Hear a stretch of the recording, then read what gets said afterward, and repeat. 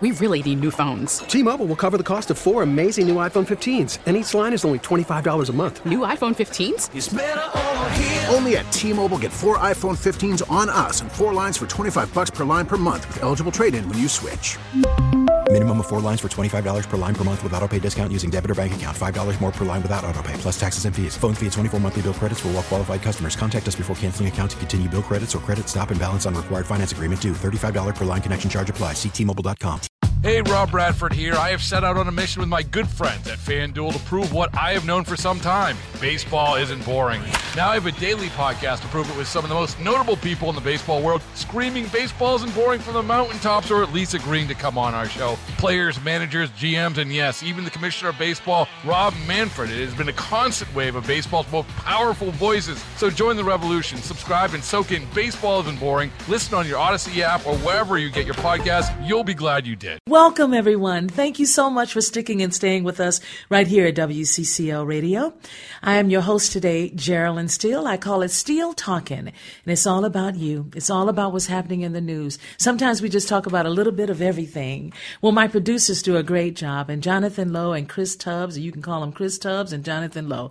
Bottom line is that they do a great job, and I'm so honored to have them as my producers. How are you, Jonathan? Just hanging in, getting over a little something that I caught at the end of the week. So just no fun. Recovering a bit. You know, I've been talking to several of my friends and acquaintances, and they were saying the same thing. Oh my gosh, I haven't been feeling well, but it's not COVID. You know, I'm not. It's not COVID. I did test negative. So, How many times did you test yourself? I tested myself once. I didn't get out to any of the sites, but I bought a couple of home tests that I have used in the past, and so I used one of those and came up negative. You know, I find it really interesting that they have changed up some of the boxes that hold and carry those the test to see if you have it. And I got confused after COVID in 2020. Then in 2021, I'd say maybe May or June or July, all of a sudden these new boxes started coming out. And I kept thinking, really? Why? Don't mix us up. You know, has something changed? Is it a different vaccine? A different way of testing yourself to see if you have it. So I asked a few friends, do you guys still have some of those boxes that, you know, you were used to seeing the pictures on it or the whatever color it was? And people are like, well, it didn't annoy me. As long as I can get the test, I'm fine. So then I finally calmed down. And it's one of those things where you have a lot of different manufacturers trying to provide these tests, and we were trying to figure out what the best way to test was, what the most accurate way to test was. So for me, it's not necessarily, there's new boxes, I'm getting confused by it. It's, there's new boxes, there's new ways to test it out. Is there a better way than what we had before? Is there a more efficient way? Is there a different way where you're not having to do a nasal swab? Can you do it with, I don't think they've come up with like a finger prick type thing like you would do like for blood sugar, but stuff like that. There's just different things that are being developed. And so with something if this was something that had been changed for tetanus or rubella or whooping cough or something like that, where we've known about it for a long time, I'd have more concern about something that's really been about 2.5 years in our conscious. Right. And I get that. Some people have been very uncomfortable with the idea of doing the test because, of course, there have been negative positives that have been happening with some of them. But I just keep testing myself until I say, okay, I've had 3 negative ones, then I'm good. You know, that's how I think of it. I don't know what else to do because they say just keep trying to make sure because of those negative positive or positive negative test results. And so they encourage us to do that. These have become a little more expensive. They're now almost $25 at Walgreens and some of the other pharmacies. And I keep saying to myself, just pick up some when you need some. And I was so grateful that President Biden sent like 2 packets of 4 tests in each. So it gave Americans 8 the ability to have 8 tests in their home. And I just thought that was fantastic. Were you able to get those? I did not at the time. At the time, I was not. Part of it was I wasn't feeling bad at the time. I hadn't really come down with anything for a little while. The other part of it was the shelf life. I don't know how long these things are truly meant to last. And I understand. Well, they have dates on them when they expire. Yeah, I know. And it's kind of like it's kind of you're stuck between two worlds. Yeah, you want to be stocked up for whenever you need it. But if you don't have it for a while, if a year or two passes, then the tests, won't they be wasted? Because won't the sell-by date, so to speak, have passed? So it's kind of weird in that it's not like you're going out to get food and you're saying, oh, this food is in here, for less than a week because I'm going to eat it. So have we reached herd immunity? Do you know? I haven't heard, no pun intended, I'm sorry for the listening audience out there. I haven't heard if we've reached herd immunity. I still have my sense of humor, as bad as that may be. This hasn't affected my brain that much. Well, your brain might have been infected earlier. So, maybe you've gotten better. Wow. That was pretty good, Jonathan. That was pretty good. That is, wow. Yeah, that might be something Michael would say. By the way, the Mom and Michael Hour is happening tonight. Oh, my goodness. Michael is joining us, and I'm so excited about that. I'm so just it'll gonna, be me, I'm just gonna, Michael, and Jonathan. There you go. I'm just going to lay back and let y'all go at it and just try to break when necessary. See, no. Unless Michael says something that piques your interest, and then you jump right in. Nope. I'm going to resist temptation tonight. I'm going to resist. Why? I'm just going to chill out, get some of the fake popcorn I have here, and relax and enjoy the show. What does fake popcorn taste like? That's a good question. I don't know. You really don't have fake popcorn, right? Cotton candy? I don't know. No, you're kidding about this, right? Yeah, I don't have popcorn here. No, I don't have popcorn here. That's why I said fake popcorn, because I don't have any real popcorn in front of me. Oh, it's a lie. Got it. Okay. Sorry. I didn't understand. It's an exaggeration. It's not a lie. At my church it would have been a lie. It's an embellishment. Right. Hey, did you go to church today? No. You remember how I used to ask you that question like every other Sunday? You did, yes. I did, and I finally stopped. Why did I stop? I don't know. I think Jonathan said, Charlene, you don't have to ask me that anymore. No, I'm not going to church. That probably sounds accurate. But here's the deal. You can actually go online and be involved in whatever faith you are. I am aware of that. I know. You could be an atheist, I can't imagine that, but I think both of my parents actually do the online church thing right now. Yeah. Where they'll on Sundays they may go or they may not go, but they'll watch a sermon most Sundays as far as I can remember. Right. And they'll watch it online. It has, I can imagine, especially since March of 2020, that has become a pretty popular thing. A very popular thing. My mother has been it's been a blessing for this family because our mother is not able to always go to church, but lately she's gone 3 times in the last month. And that's 2 times in the last month. And that's extraordinary for Mom with some of her health challenges. So, we surprised my brother Fred. He's the music director at the church he goes to. And Mom said, let's go surprise him.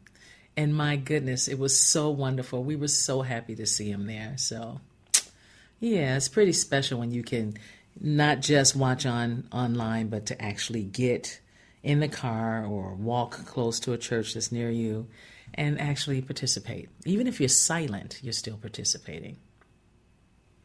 Usually, yeah, because you're actively listening and taking in the sermon. So you're... Hopefully. Your word, not mine. No, seriously. I was thinking of adding it, but I'm not gonna smite the Lord as much as I've already smite the Lord right now. Did you say I'm not gonna What? Smite. You said the Lord. Yeah. Wow. More than I've Let more there than I've be smitten fake the Lord popcorn. right now. I So. think it should shower down on you right now. I know we have to take a break, so I'm going to shut up, and Jonathan will do his thing. We'll be back. T-Mobile has invested billions to light up America's largest 5G network, from big cities to small towns, including right here in yours. And great coverage is just the beginning. Right now, families and small businesses can save up to 20% versus AT&T and Verizon when they switch. Visit your local T-Mobile store today.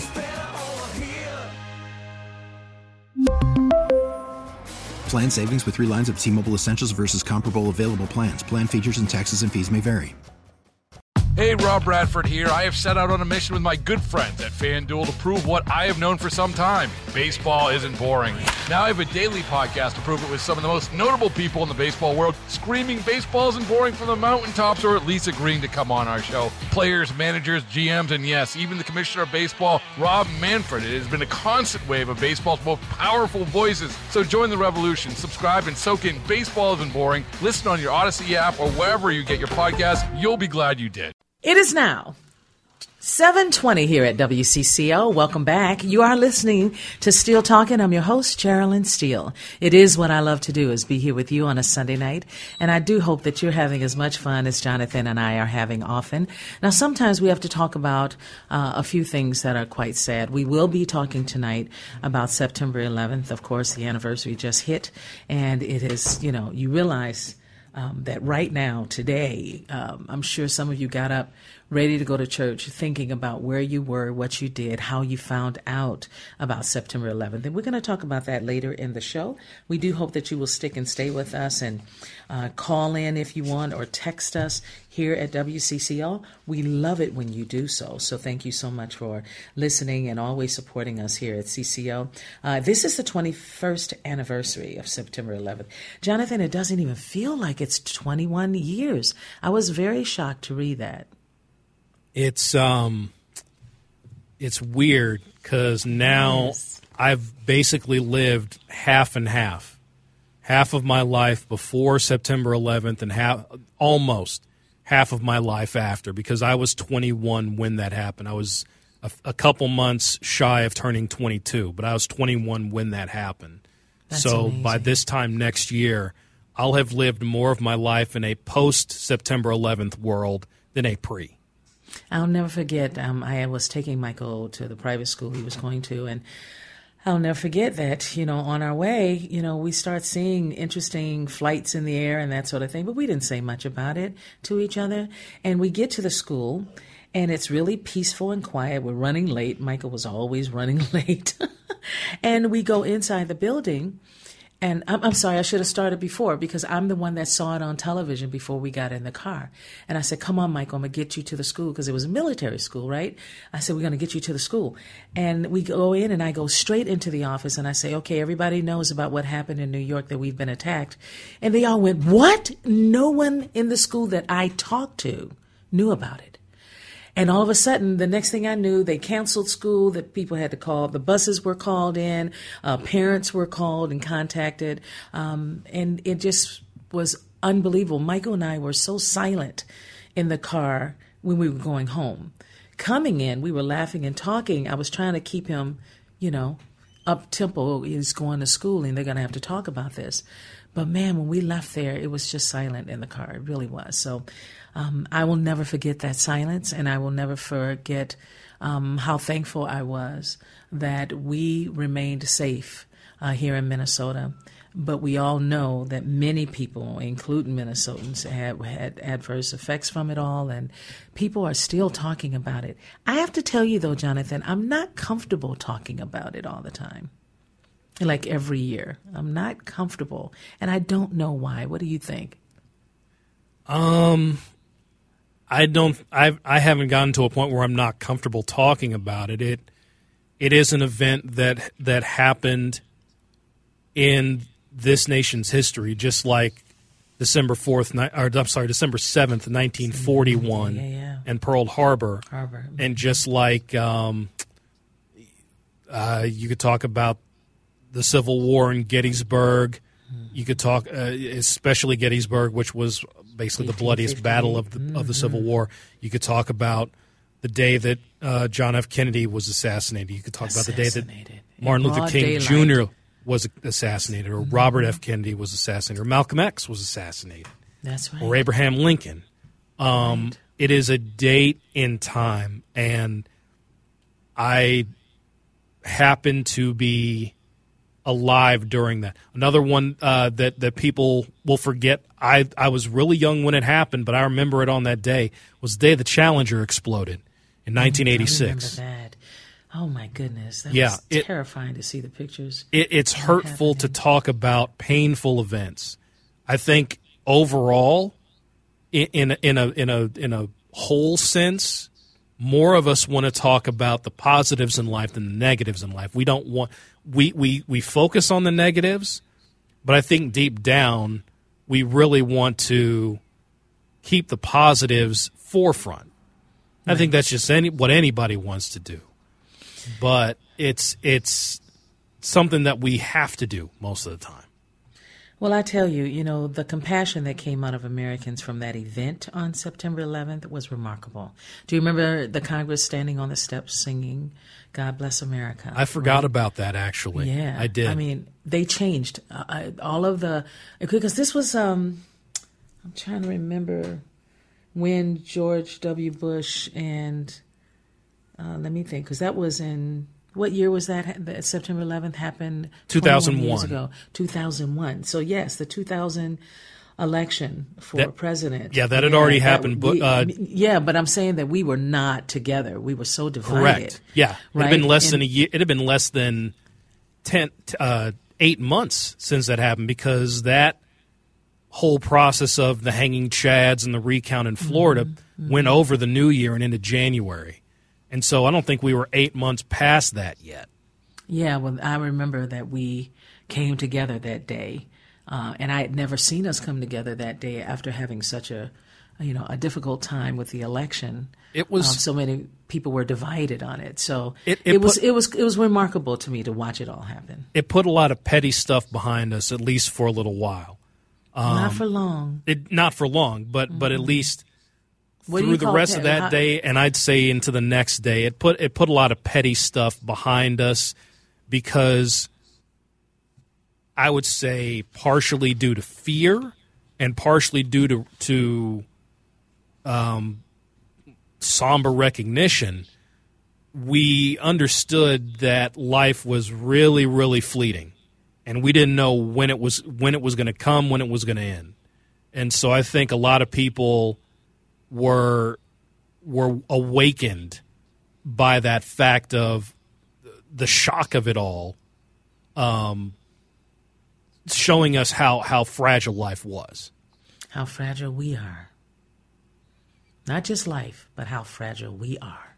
Every one of us, individually. If we got no life, then we ain't we. I mean, No. But what I'm saying is, if we all thought of each other as being fragile, we'd take better care of each other.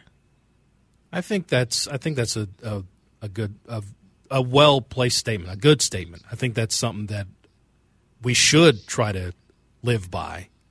Yeah, we should. Trying to make us live by it. Yeah, it's not working out. Yeah. All right, we got to take a break. We'll be back. Welcome back, everyone. My first guest tonight is Sue I'm going to get it right. I know her. I know I could get it right, Sue. Abderholden, and she's the executive director at NAMI Minnesota. Well, who is NAMI Minnesota? Well, of course, we know that they are the National Alliance of Mental Illness. And we've talked with her before, and I'm excited to have her join us tonight. And she joins us on the John Schuster Caldwell Banker hotline. It is so great to have you back, Sue. How are you? I'm good. Thanks so much for having me. So much going on, so little time, it seems, to heal from it all. And I'm wondering how you're doing. Well, I'll be honest, it's been a tough year for me, and of course for many people as well. People might not know I lost my husband a little over a year ago, and so I think I can really understand what people have gone through, especially during the pandemic with so many lives lost. Mm-hmm. I am so sorry to hear of your loss, and I've been through some loss myself, and it's just It's hard to shake, but I know that what you do at NAMI is an incredibly important job, and I'm grateful that you're still there.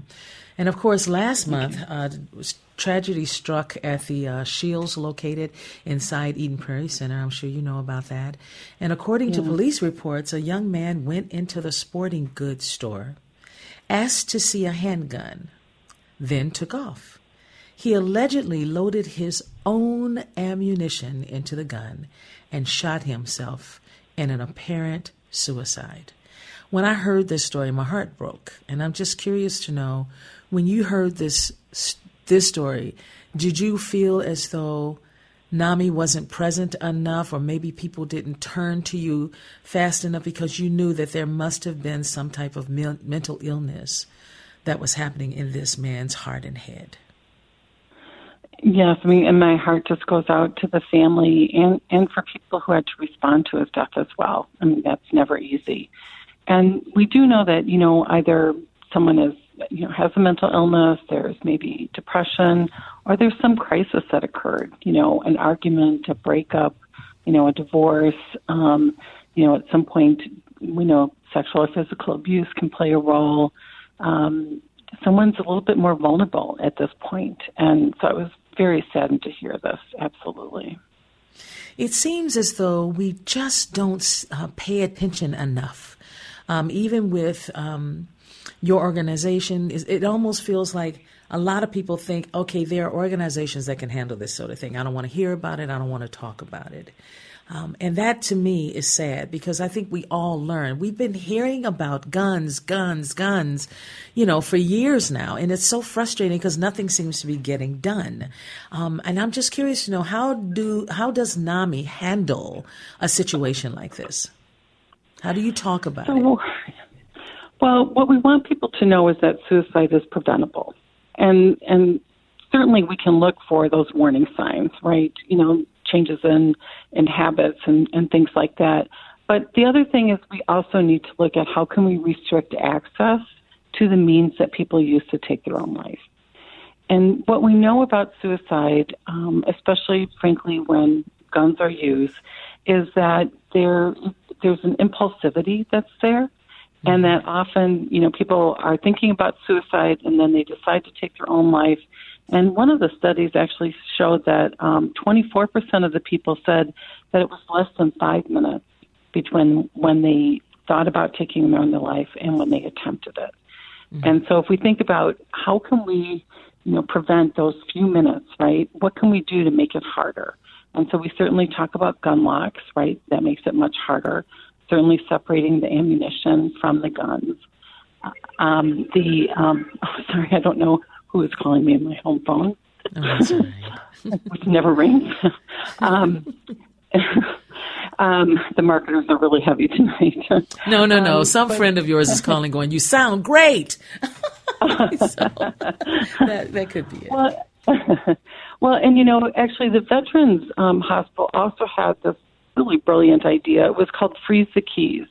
And so what you would do is you would take the keys to your gun locks, right, your cabinet, and you would put them in this little container, and you would fill the container with water and put it in your freezer. Now, certainly, if you're hunting the next day, you take it out so that, it can defrost and you can use your keys.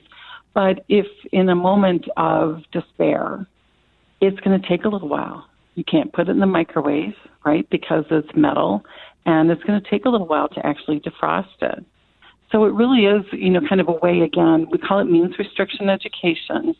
What was interesting is that in New Hampshire, they actually did a whole project on this, and it was called the Gun Shop. And they worked with, gun owners and gun shops and Target, places, all those kinds of things to come together to really educate people about the warning signs of suicide, when someone might be vulnerable, and what you can do to keep access to those lethal means, very restricted. So many Americans have more than one gun, that's for sure. And I'm terrified at the number of guns that we have here in our country. Now, according to the Educational Fund to Stop Gun Violence, 3 out of every 5 gun deaths is ruled a suicide. That is just tragic to hear. I'm moved to tears over that when I read it earlier.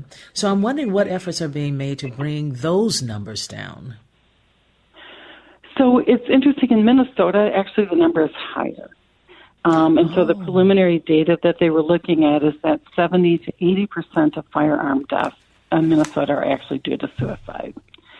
And so what we're seeing is, like in Minnesota, the Department of Public Safety, they're using some of the federal funds to actually give out gun locks. They had 10,000 of them that I think they distributed all of them at the state fair.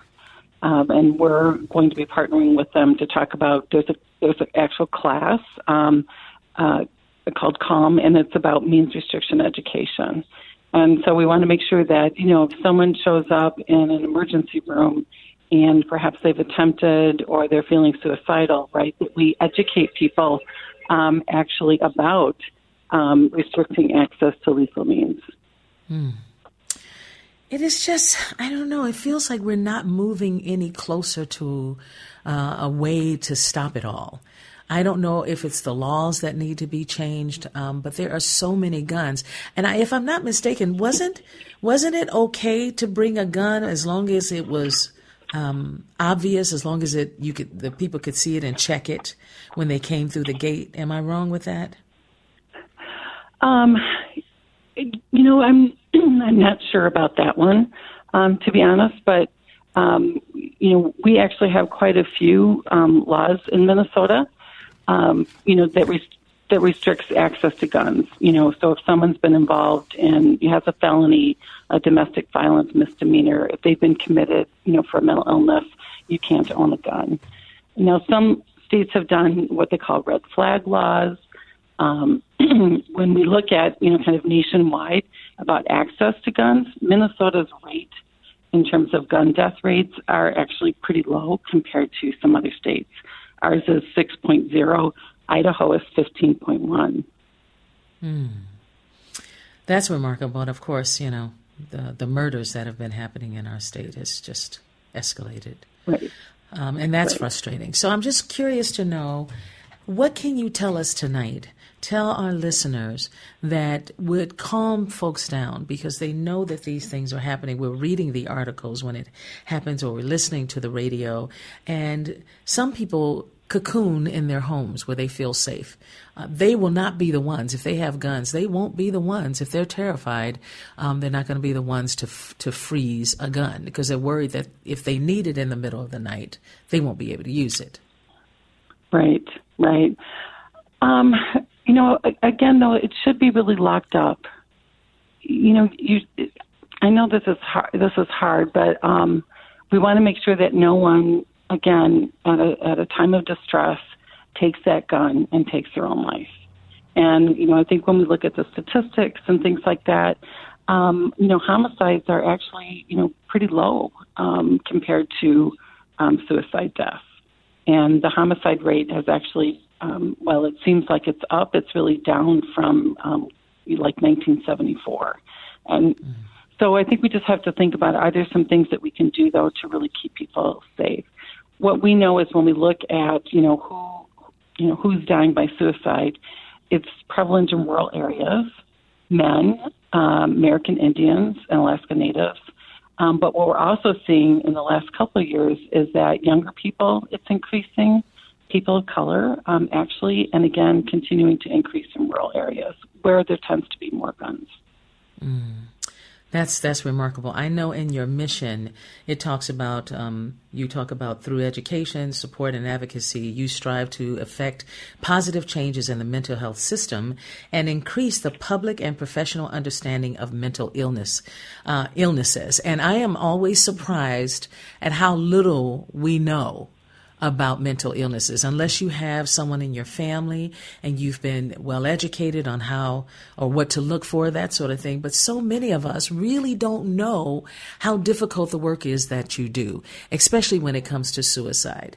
And we know here in the great state of Minnesota, many people carry guns, and many people are afraid not to go without those guns on a daily every day. So it really, I love that you are trying to do this through education, support, and advocacy. Is it working?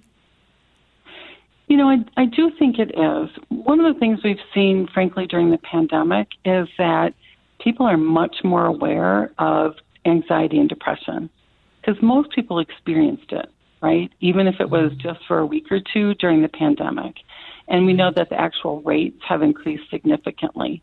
We're seeing employers for really the first time saying, what can we do to support the mental health of our employees?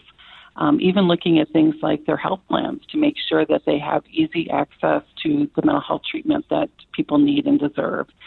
So there's more conversation, honestly. I mean, I've been with NAMI, it'll be 21 years next month, and the level of conversation and I think awareness is higher than ever. And I think that's a good thing. We need to talk about it. We can't just be quiet about it. Well, I've learned my lesson. I used to get on stage and perform, and I would always pick out some guy in the audience close up, and I'd say, you want to come up and dance with me, or you want to come up and sing with me, and it would be just a funny thing to do. But I've learned that there are people that may be in the audience who may have some of these struggles. And if you pick that particular person, then you better be careful because you need to be educated to know exactly what to say or what to do. That I learned. Mm-hmm.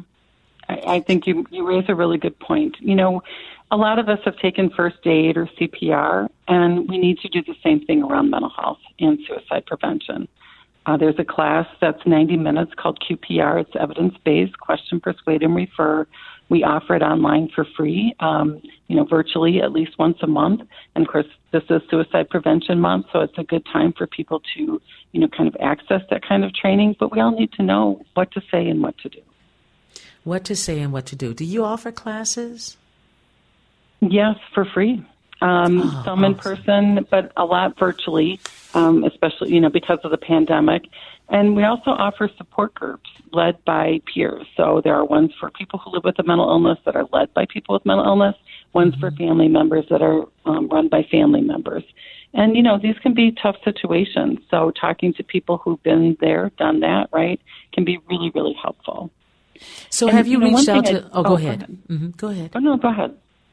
Okay, so do you ever reach out to theaters and clubs in town to maybe see if you can, get them to know how to find someone in the audience, to know what it is that is happening and be educated on it so that they could have the right reaction to it? There are so many of us on the stage in this great state of ours, and I worry that now that I understand how this works, I worry about enough of us, just the artists alone, enough of us knowing what to do if an incident happens in the audience. I suggest training, and I'm just saying you can charge me. Yes. Train me. Seriously. We're happy to come. We're happy to come out and do the trainings for free. When we do talk about kind of mental health in the workplace or mental health, we can do it mental health in the theater so that people kind of understand what those things are.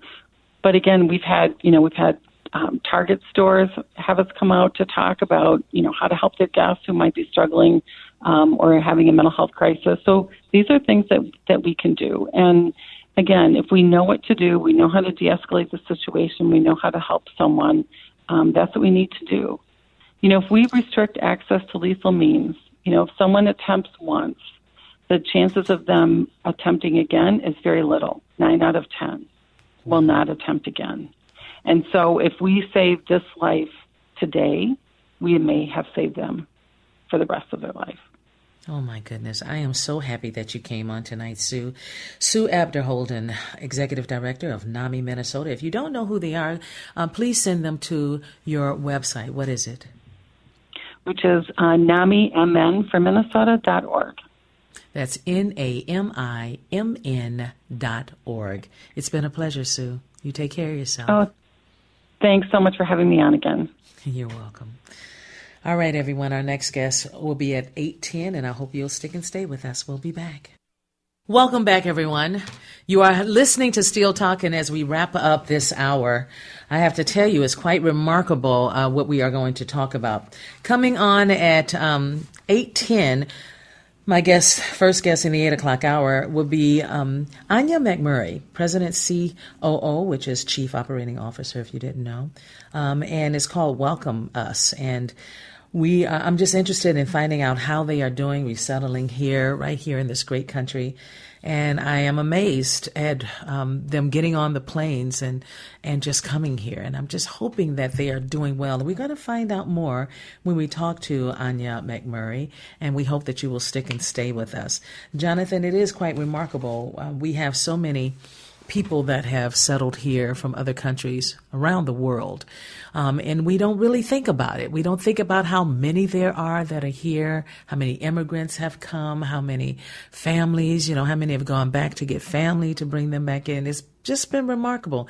Yet we hear so much about one country. One country. And it's always Mexico. Oh, they're walking across the border. I mean, we have so many thousands and thousands, if not millions and millions that are here from other countries for several reasons. And I'm just, I'm looking forward to talking with our guest, Anya, just to hear about how well the Afghans are doing here now. So that's going to come up soon. I am very interested in also finding out how is it that people will finally say, I want to welcome you. There are those who say it. Many of us say it. I welcome you here. But then there are those who don't. They see them as enemies or they don't know enough about them. And that's one of the reasons I think we have a real challenge when people do not travel. Some people don't even travel across the Mississippi River from St. Paul to meet and greet Minneapolis, right? I don't understand it. And they have that opportunity. We have the opportunity to go to St. Paul in the mornings during the week. If I am leaving to go and visit my grandchildren or to help watch them while my daughter and son-in-law are working, on that trip in the morning, during rush hour traffic, there is so much more traffic going from St. Paul to Minneapolis than there is from Minneapolis to St. Paul. And I know that it changes up at the end of the day, and all of a sudden it's a whole lot of people, more people going to St. Paul and less coming to Minneapolis. I don't know how that works either, because to me it looks like it's the trips from that really go into Minneapolis that is quite remarkable to see. So here we go. Of course, we have to talk about this because we may have more coming into our country as the years come. So try to accept it. It's worth it. We'll be back. T-Mobile has invested billions to light up America's largest 5G network, from big cities to small towns, including right here in yours. And great coverage is just the beginning. Right now, families and small businesses can save up to 20% versus AT&T and Verizon when they switch. Visit your local T-Mobile store today.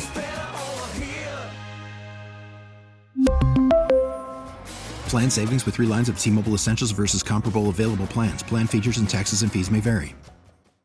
Hey, Rob Bradford here. I have set out on a mission with my good friends at FanDuel to prove what I have known for some time. Baseball isn't boring.